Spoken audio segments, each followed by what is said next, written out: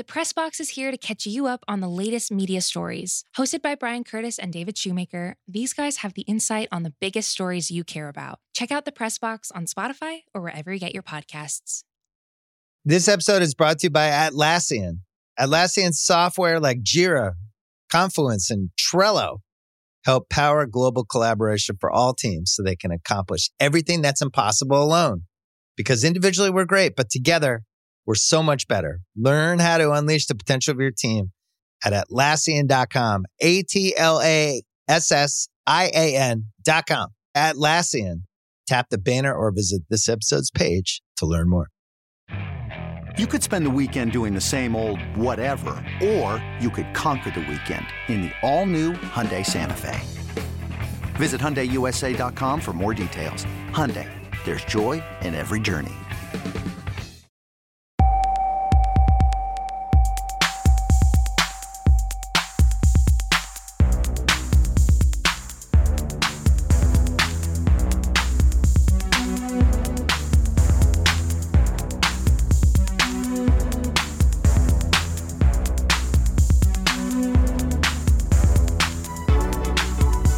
Hello and welcome back to the Stadio podcast. I'm Musa Okwonga. I'm Ryan Hunt. Ryan, how are you doing? I am all right, thanks, man. Hanging in there. How are you? I'm good. Slightly refreshed. I think yeah. Power nap. Slightly more tired than I think I yeah, tell me about it. Yeah. Oh, God. I shouldn't be tired at all, but I am. No, not at all. But I'm just, my sleep patterns are all over the place at the moment. Yeah, I think that's partly it. Yeah. I think it's because I'm ill. Like, I just can't shake this. I'm turning into one of those people that's just like, it's like COVID, but it's not COVID. Oh no. I just can't shake it. Anyway. Can I say actually one quick thank you to my weird sleep patterns at the moment, because they allow me to be up early enough to watch the Denver Nuggets against the Phoenix Suns and the beautiful Nikola Jokic, who's playing the best basketball of his life, or anyone's life for that matter. So yeah. Very true. So that was a silver lining to the insomniac cloud. Nice. All good. We hope everyone was staying safe, staying well, wherever you are. Some quick admin. Wright's House on Friday. Mayora and Florence are joining in. Counterpressed is back as well, so go check that out. Yeah. And theringer.com. Check the Stadio out, just play us on Spotify. I think that's all the admin. Yes. Today, we're going to talk about the FA statement on offensive, abusive and discriminatory chanting, which I think we were pretty pleased to see that such a definitive statement come out from the FA about it. Yeah. And then in part 2, we'll talk about some of the football. There was a lot of cup football this week, so we'll talk a little bit about that stuff. Just do a quick roundup and keep it pretty brief for today. Yes, bright and breezy. Let's get into it after this. Let's do it. This episode is brought to you by Jiffy Lube. Cars can be a big investment, so it's important to take care of them. I once got a car that I started out with 25,000 miles on. I got it to over 200,000 miles because I took care of it. You know how you take care of a car? You take care of the maintenance, the oil, the brakes, all that stuff. And if you don't, you can have a car just completely fall apart. When your car needs maintenance, head to Jiffy Lube. They provide automotive excellence at speed. Get your oil change, brakes checked, tons of other multi-care services. It's all done by expertly trained technicians who actually care about taking care of you and your car. Jiffy Lube, car more. To find coupons and start an instant online estimate, visit jiffylube.com. All right, man. So the FA released a statement yesterday that says, I'll read it out. The FA strongly condemns all offensive, abusive and discriminatory chanting in football stadiums and is determined to stamp this behaviour out. These chants can have a lasting and damaging impact on people and communities within our game, and it must stop. Today, the FA has formally written to all clubs across the Premier League, EFL, National League, Women's Super League, Women's Championship and Steps 2 to 4 to remind them that it can pursue formal disciplinary action against any club whose supporters engage in discriminatory behaviour, now including the use of the term rent boy. This important step follows the recent successful prosecution of an individual by the Crown Prosecution Service for homophobic abuse, specifically relating to that term that I mentioned before, rent boy. The FA has now informed all clubs that it considers the rent boy chant to be a breach of the FA rules These rules apply to the conduct of supporters at both home and away fixtures, and clubs at all levels of English football have a responsibility to ensure their spectators behave appropriately when attending matches. The FA takes all allegations of discrimination extremely seriously and would encourage anybody who has been subject to or a witness of incidents of discrimination to report it to the FA, the club, or the relevant authority so it can be investigated thoroughly. Together, English football can drive meaningful and positive change so that stadiums can be a safe and enjoyable environment for all. For those who aren't aware of where this has come from, there's a chant that's been going around for many, many years, and it's kind of started to, I'm not sure if it's resurfaced or if it maybe just our focus on these kind of chants has become more focused. Yeah, I wonder if there's more focus. Yeah, it's tough. It's tough to tell.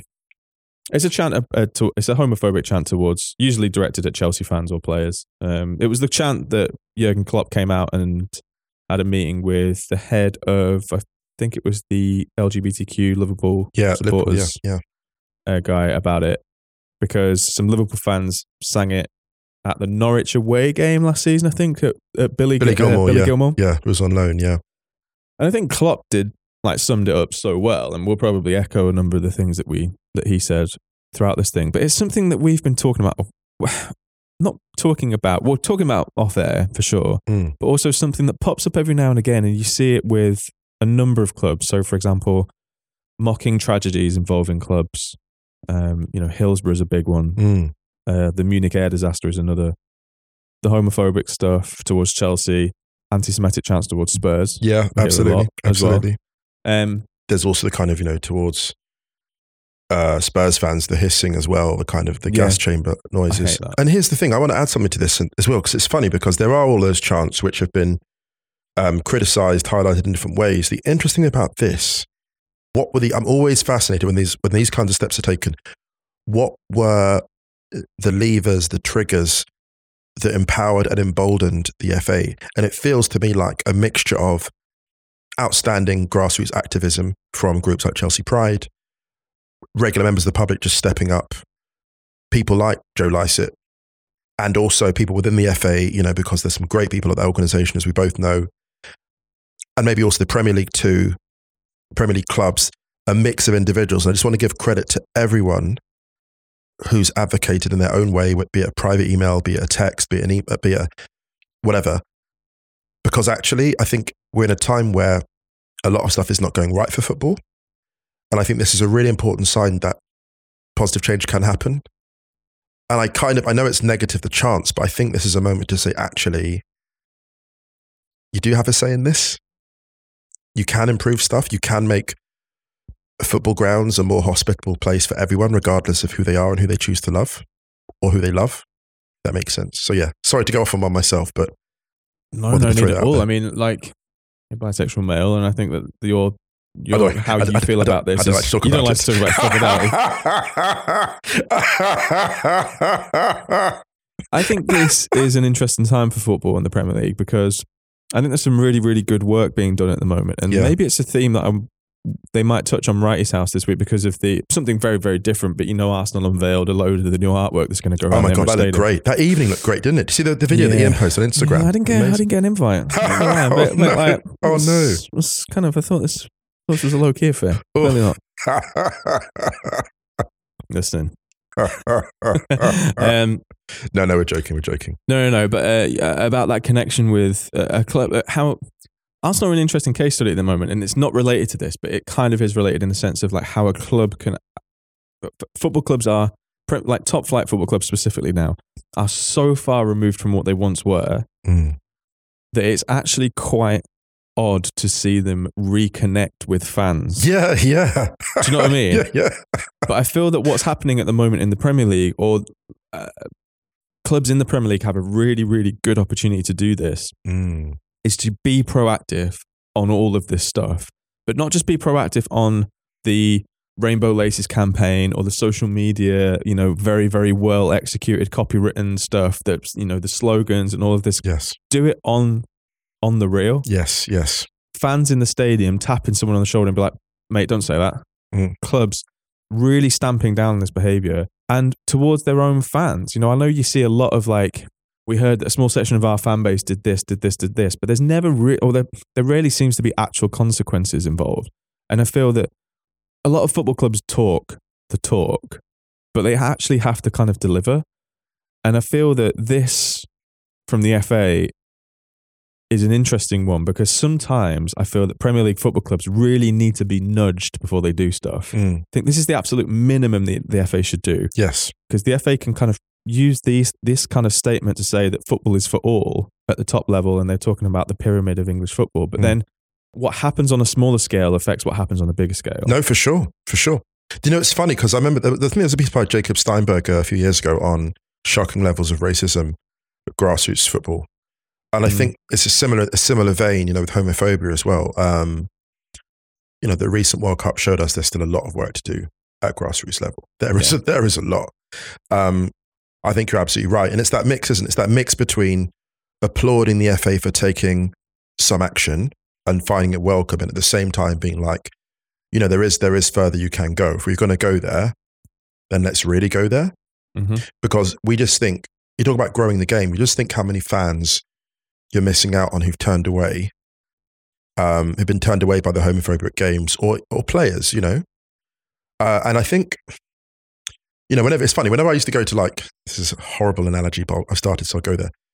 Whenever we used to do any kind of spoken word gig or poetry gig, I always used to think, who's not in the audience? Some people, I just hate poetry, that's fine.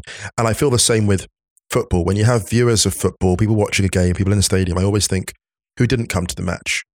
You know, who didn't feel welcome at the match? Some might just not like football, that's fine. But how about those who love football but feel like they can't engage with it? How many people love watching non-league games, but the energy at certain places puts them off? And I think the point you've made is so important about grassroots, because the stuff that happens out of sight is actually more important in the end, because everyone begins at the grassroots, you know? Before you're under the spotlights, everyone starts at the grassroots. So maybe that's where the next level of change has to come. But again, I know I don't want to be negative. I want to say in the short term, grateful for this step.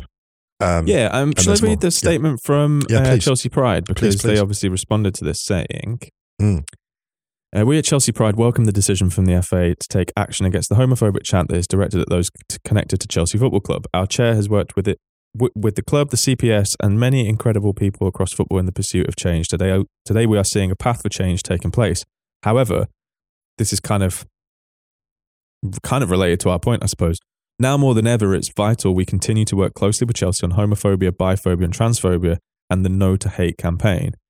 It's also vitally important that clubs now stand up for the LGBTQ plus community that plays such an important role within football. An FA statement said, they basically read out part of the statement.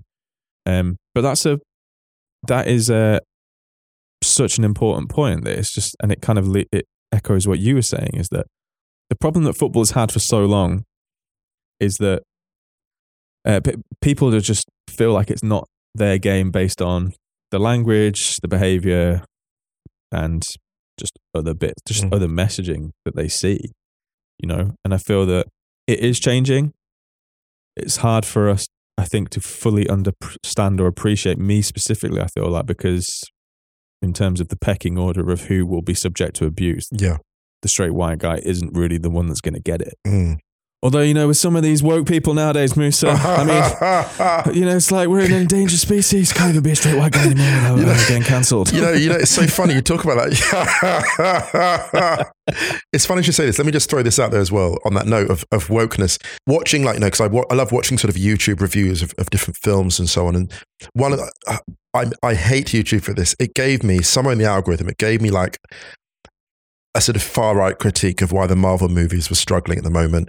And it was like, it's because they've gone all woke. And I'm like, no, it's because some of the writing is just not as tight as some of the other writing. Like, it's not all about... And also, like, they're comics. They're comics. Right. And it's like, actually, like, some of the writing is just not as tight as the other writing. That's just it. Man. Like, it's storytelling. Ain't that deep? Yeah. Anyway, what was I saying before I started cancelling all straight white men? Cancelling all culture. It's just, you can't say anything nowadays. Can't say anything, they say. Can't say. Continuing to talk for hundreds of episodes. Ryan, we've been silenced. I just feel like free speech, etc., etc.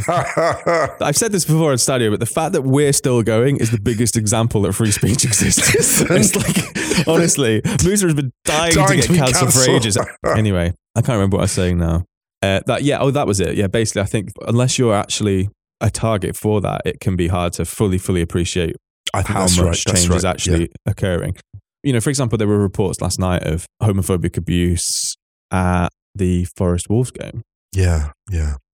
I think you made a really good point. You know that thing you say about people who don't experience it, not realize how much change is happening? I think that's actually quite a straightforward thing in our society. Like people who are straight, who are white, people who've never had any challenges with mobility or anything. You know, we don't live in we live in a society where a lot of people just don't get it, and which is, it's fine of itself. You know, can't expect to get it. I think there is a real problem with people that kind of go, oh, I don't, like you say, I don't experience that, so I can't imagine it's a thing. Yeah. Oh, I haven't heard anything. It's really common. Yeah. You know, this. But also, unless you're if you are the target of stuff like that, you are way more in tune to the threat. Like you, for example, have talked to me before about how like you are hyper aware in certain parts of the world that you go to, or even certain parts of Berlin. You are hyper tuned into like an actual threat of violence. Yeah, absolutely. Like more so than I am. Yeah, I've got an example of that specifically. A brief peek behind the curtain. Seeing someone a while back, and a guy approached me with racist intent, and the person I was seeing saw them approaching from across the road, and they were like really, really nervous, and the person got within like 2 meters, and as they approached, the person I was seeing was like, "Oh my God, Musa, like there's a guy like saying racist stuff," and I was like, "No, I clocked him." Like, and I hadn't visibly looked up, but I had like a 10-meter radius, and I was completely aware of him, like 8 meters before I actually looked up and acknowledged him. I was like, I knew he was there. I clocked him. Like, it's just, you're always, there's like a sort of radius in certain parts of town, 5-10 meters all the time, whether you're getting on a train, whenever, you're always aware in certain parts of town or certain cities in Europe even where that person is coming from. And a lot of people just don't have that. I wish most people didn't have to have that, but it's a thing that I need. So yeah. Maybe let's kind of like loop this up. The thing I would say to this, and not wanting to get too preachy, but I think like never underestimate the part that we all play within that ecosystem. Yes. However small it may seem, any time that you make something a little bit more accessible, or you raise a topic with someone who may, I don't know, said something a little bit like, pull people up on it, tap that person on the shoulder, be like, don't say that, come on. Be like, bro, it's not the one. In the WhatsApp group. Yeah. I don't know, but then you can do it in more subtle ways, like create a place that people feel welcome.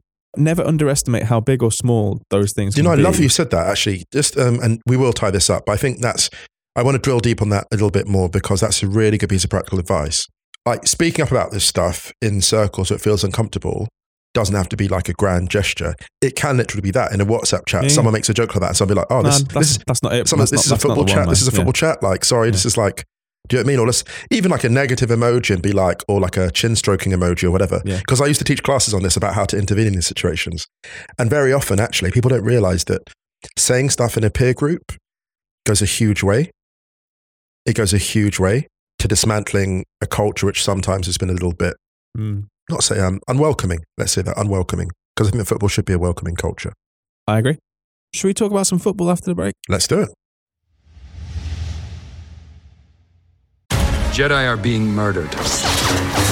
On June 4th, Star Wars returns, only on Disney+. I didn't do it! Believe me! She was my student.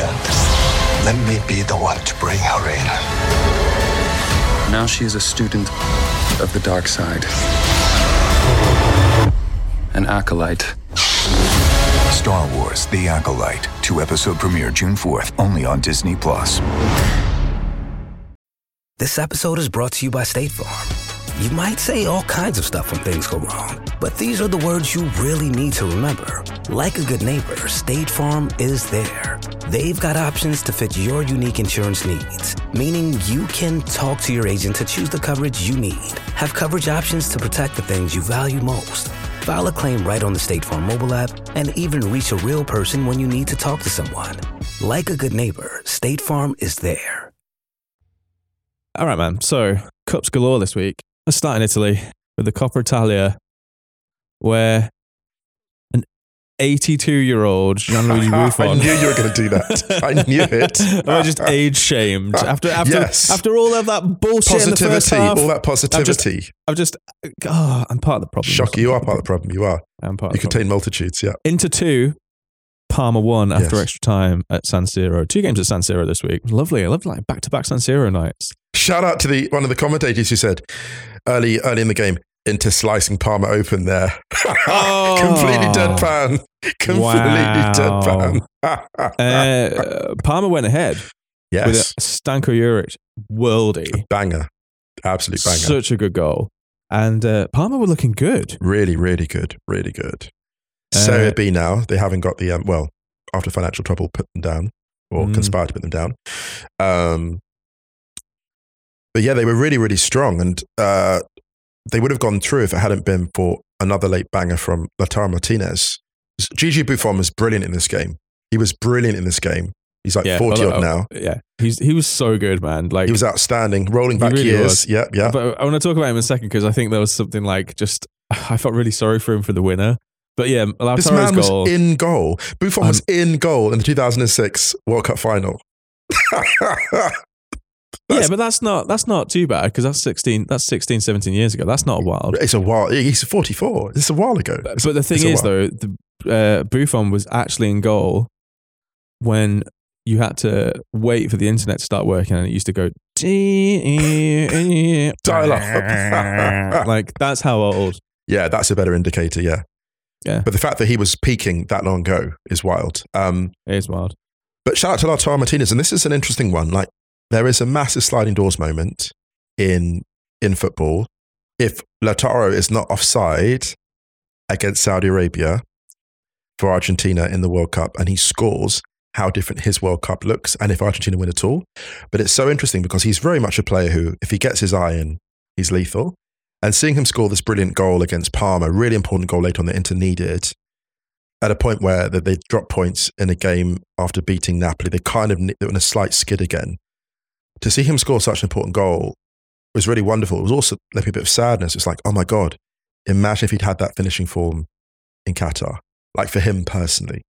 So it was a great goal, but it's tinged with a bit of sadness. But yeah, but to your point about Buffon and the winner that he conceded, it was kind of sad because it was a beautiful finish, right?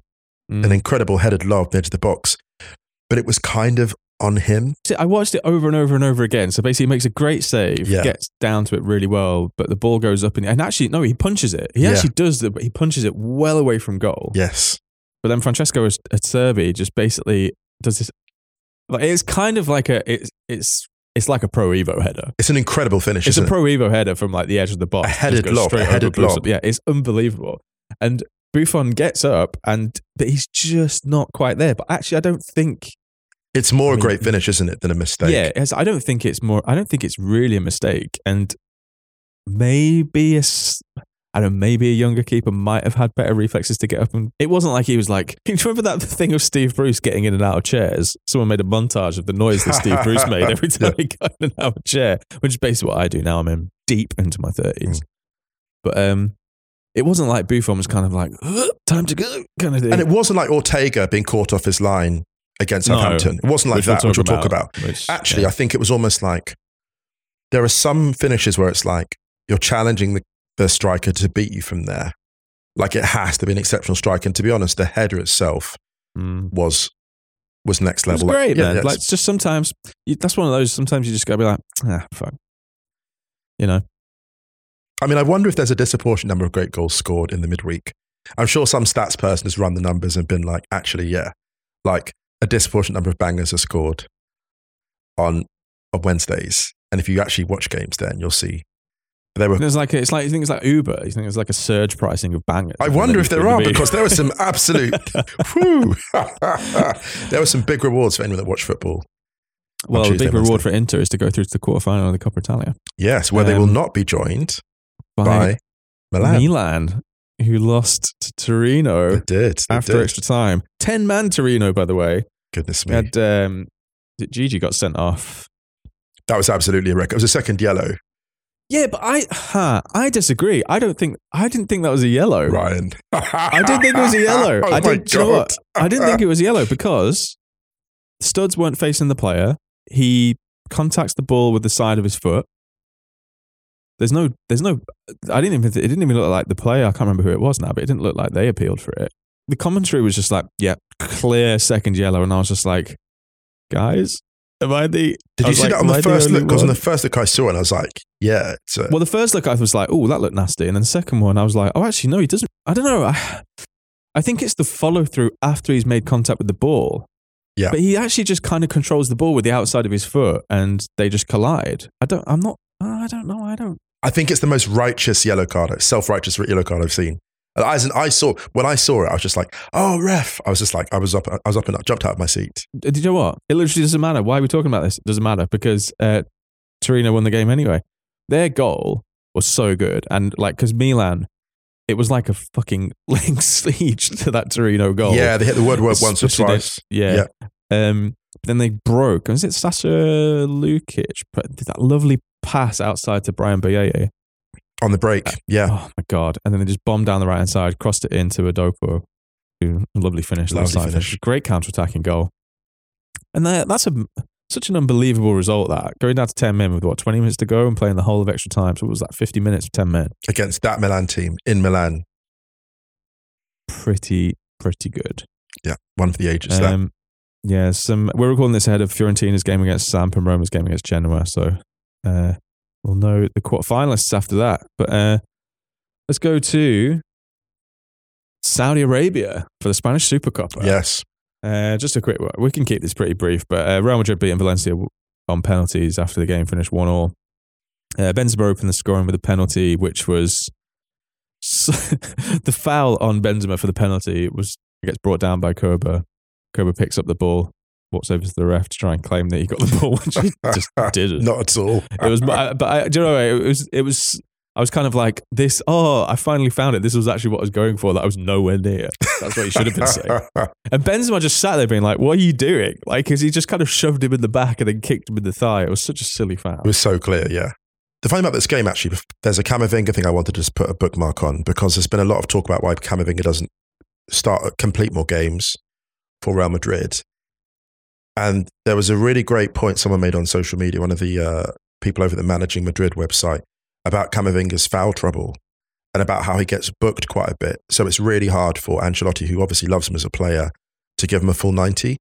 So just a lot of people sort of concerned that who don't watch Camavinga every week. I don't watch him every week. And obviously he's a brilliant player, but I think there's an element of sometimes the challenges he goes, he risks a yellow in certain places, and that's why he doesn't play more. So I just thought I'd mention that briefly.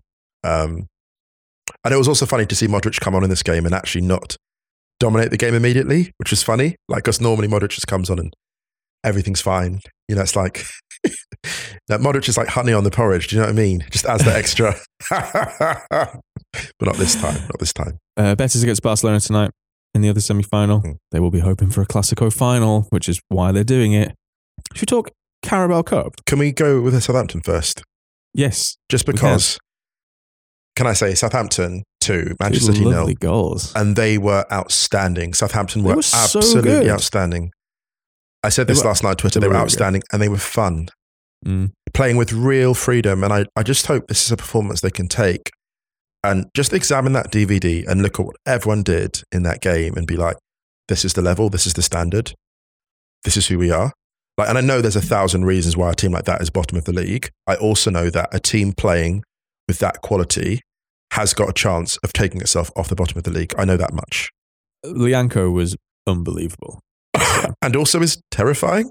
There was a bit where, was it Jack Grealish bumped Gineppo and Gineppo went down holding his face, and basically Lianco just went over him, pushed Grealish away and stood over him like a protective do you know what I mean? When you see Ryan, I want no parts of that. I want no parts of that. Whoa, that guy's going to eat someone in a minute. This is terrifying. Wow. Yeah, he was brilliant. He was brilliant. As was Kyle Walker-Peters, who was unlucky. Yeah. Unlucky, has the misfortune, Kyle Walker-Peters, to be a right back in this era of right backs for England. I know. So he just does it at left back. Brilliant player. I play left but back. He was outstanding. He was outstanding on the right when he switched there in the second half. Yeah, he was outstanding. So many great players, but yeah, just the goals very quickly. So Mara's finish, first time finish. That's, Ian would have loved a finish like that. You talk about that. Cut to the near post, or like a Fernando Torres. So Fernando Torres loved the near post finish, right? Cut to the near post, ripped it. And he'd actually had he had an effort, I think, before that, almost getting his eye in and missing Southampton's chance creation in this game. Bear in mind that City didn't get a shot on target the entire match. And this is using both Alvarez and Haaland who came in the second half. So Southampton's chance creation in the first half was outstanding. They went 1-0 up through Mara, and then the goal by Djenepo. Oh my God. So he gets the ball, So good. cuts in from sort of inside left position, looks up, and he's about 40 yards out and sees Ortega off his line, has his head down, driving towards goal, and rips this lob. That only, it was the kind of goal that you would imagine in the sort of Robert Pires or Yaya Toure Hall of Fame. Those are the only two players who immediately spring to mind who'd have the audacity as well as the technique. That type of finish where it's just like outrageously good. And the ball dips and swirls and actually finishes up in the middle of the net. It's an unbelievable, it's one of the goals of the season. And the stadium just goes absolutely nuts. And here's the wild thing about that goal, right? Almost like, and I'm not a Southampton fan, so I don't know how things are week to week, but it's the kind of goal where it's like celebrated with an extra level of euphoria because it's like, wow, our team is doing something spectacular and playing with the freedom that we haven't had for months. We're doing it. We're actually doing it in a huge game where City actually ended up sending on enough players that you're like, they're taking this seriously. Yeah, I mean, even that, like, their rotated starting 11 still had Foden, Alvarez, Grealish, Gundogan, Calvin Phillips, Cancelo, Kyle Walker, Laporte. Cole Palmer, one of the best young players. Like, all exactly. They're all like the best young players in the country. Yeah. And they bring on Kevin De Bruyne, Akanji, Nathan Ake, Erling Haaland, and Rodri. It's like they really went for it in the second half, and they didn't have an extra gear. Really, they brought off. I mean, they started with Grealish. Yeah, Grealish couldn't get much change out of Lianco, and the striking thing about this was they go to like half time at 2-0 up, and the second half. Oh my goodness! Talk about a blueprint for how to play when you're up against City. You don't retreat into your shell. You keep hitting them on the counter. And you hit them on the patient counter. So there was some really impressive keep ball in the corner by Southampton to ride out the game. But also the way they broke through Walker-Peters, what I loved about it was it reminded me when Sancho would break for Dortmund. And he had such a patience. Sancho wouldn't just charge into the final third and hammer it. He'd get there, hold the ball up, check his options, play a 1-2, then cut for the byline again. And watching Southampton in this game, the game management, like they denied. I mean, when they brought in De Bruyne, and De Bruyne like immediately showed how dangerous he was. He released Alvarez down the right, but fundamentally, they pressed so well with so much intensity that City were like they were almost, what's the word? They were attacking. They were using attack as a form of defense. If that makes sense. So quick to the break, so good in central areas, and just shut them down. And this thing for Pep as well, because City obviously in these different competitions, but there's not easy change in any of those tournaments, right? Champions League, obviously not a foregone for Man City. The league, Arsenal are proving, I think, surprisingly resilient by a lot of people's estimate. I think this time next month we're going to really, really know how tough or how serious Arsenal are, because they've got the North London derby this weekend. They also play Man United and they play Man City within the next month. Yeah, absolutely. Yeah. But I just think it's really cool for Southampton to be in a semi-finals like this, because I mean, I hope they stay up, because we've said before that we have a soft spot for Southampton. Having like a bit of a distraction from the league, I think, can be quite a good thing. Or maybe a catalyst for the league. Yeah, exactly. They've got Newcastle in the semi-final. It's going to be a tough ask. Yeah, especially where they play against Leicester. Forest against Man United in the other one. And, but I think the thing is, having beaten Man City and kind of, it wasn't like a smash and grab or anything. Like, I can't remember Bazunu making a save in the first half or having to make anything remotely like troublesome. So it wasn't like they were just, under the cosh all game. It was a lot of it was in front of them. Yeah, I think so. That's right. That's right. I don't think they'd go into that game against Newcastle or the tie against Newcastle, because it's two legs, isn't it? I don't think they'll have any fear.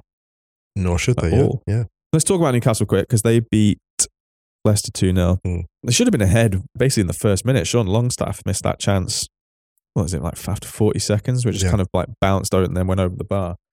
But Dan Burn, which I saw someone tweet, forgive me, I can't remember who it was, but I saw a tweet saying, I don't understand why we have to compare Dan Burn and Lionel Messi. Why can't we just enjoy them both?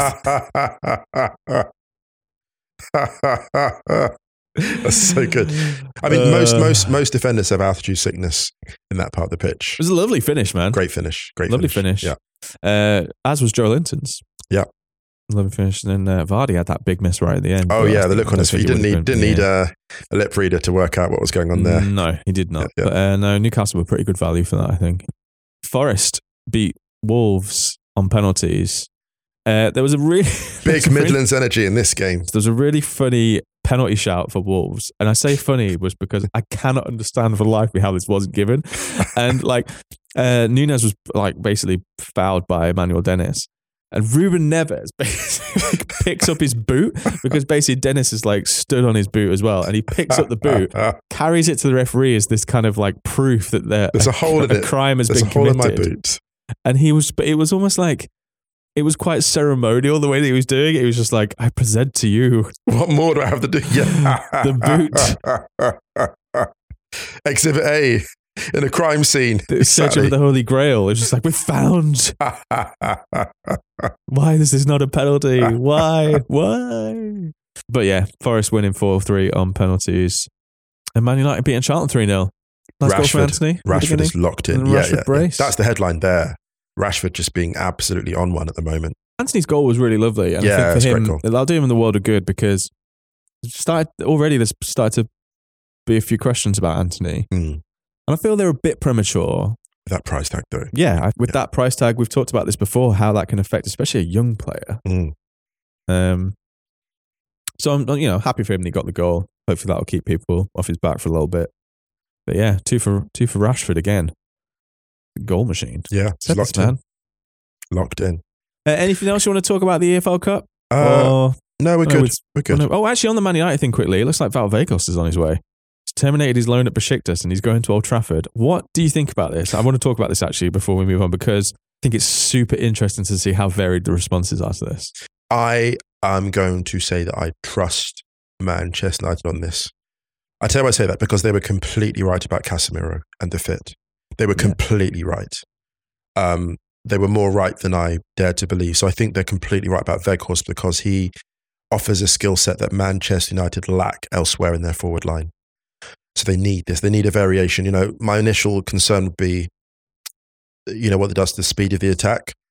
But speed hasn't been a problem. If we're playing against teams that will sit deep now and again, and United, I think, are resurgent now, you'll get deep line teams. So you want someone where you have that aerial threat, where you've got wide players who can deliver the ball really well and act as a focal point and can be someone that people run off. So I think actually this works well for Manchester United. I think he's a vital piece for them, actually. And he won't get anyone else's way because he's a unique player. He's not taking up someone else's role. He's supplementing what they've already got. So yeah, I'm a fan of this. He offers a really good option and an alternative. I don't think he's going to be starting every game for Manchester United. No. That what Weghorst gives you is a really nice additional tool for this next little evolution of Manchester United. He's not going to be a lights out scorer. I mean, his best season was that 20 goal season he had for Wolfsburg. But his record isn't actually that bad. Like it's 170 goals in 407 games. And those have not come in. Some of those teams have not been ball dominant. No. Burnley as well, Wolfsburg. These are not ball dominant teams. A lot of people would have seen what he did at Burnley and were just like, who is this guy? But, even Wolfsburg weren't, they weren't exactly. They didn't really have the ball right. They weren't registering like 80% possession per game. Not at all. He was that year. He was very efficient for them. But also, we saw the impact that someone like Luke De Jong had at Barcelona when he came in. That's the analogy I was going to draw. Yeah, and I feel that Weghorst could have the same thing, like in a side that is being proactive as opposed to reactive, and actually has people who side who have many players who can create chances. This is a Christian Eriksen type signing where you bring a player in who you know won't be there for the long term, but who is the kind of the mold for where you want to go eventually. I've said this 1,000 times about how I see Rashford ultimately as the kind of the main target man for United. I'd love to, that's my own personal agenda I have there.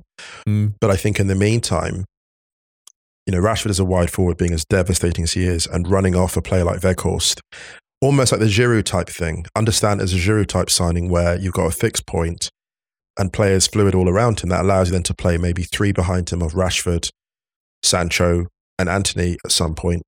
And then behind them, Casemiro and Eriksen, for example. That's quite an exciting configuration, I think. So yeah, we'll see. Do you want to talk about PSG Angers? Just because, just briefly. Messi's because first game back. A couple of things. So Ekitike scoring a really nice goal to start at 5 minutes. I know Messi doing a bit of Musa Okwonga's Dawson's Law.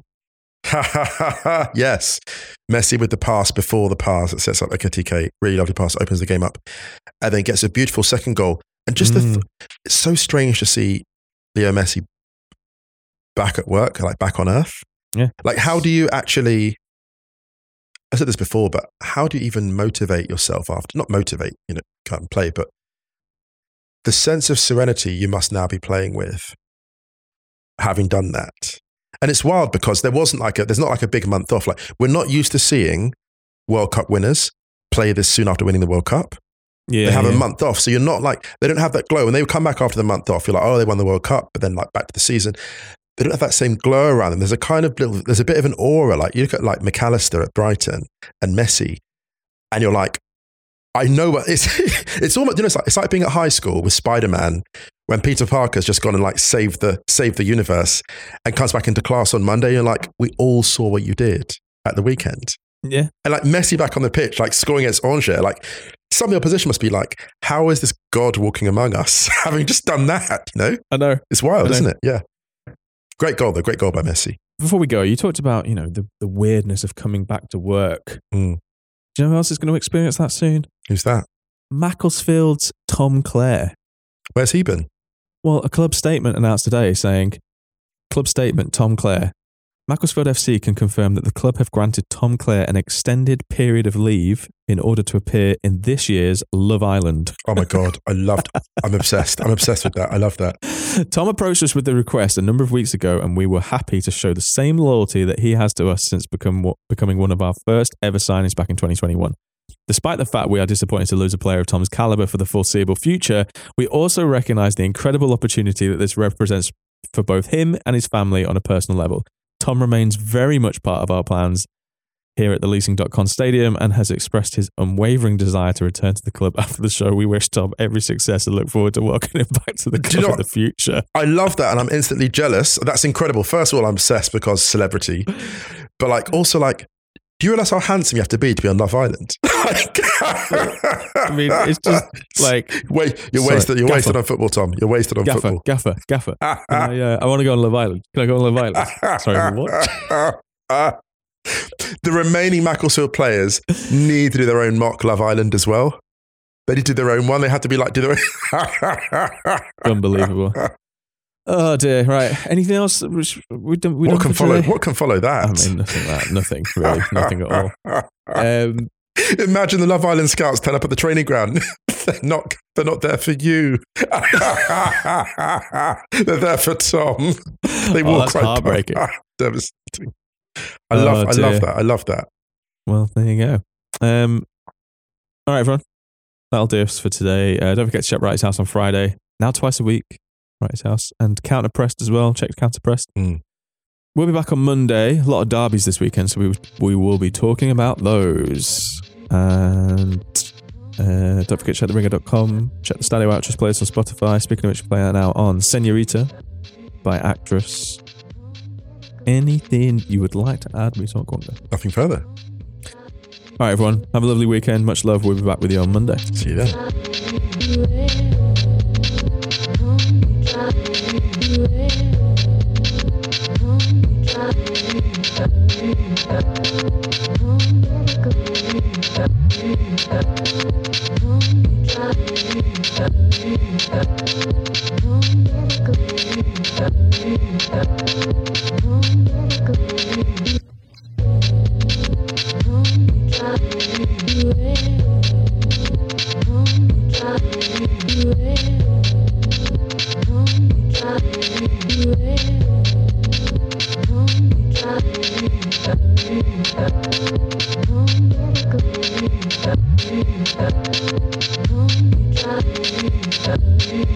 Home, home,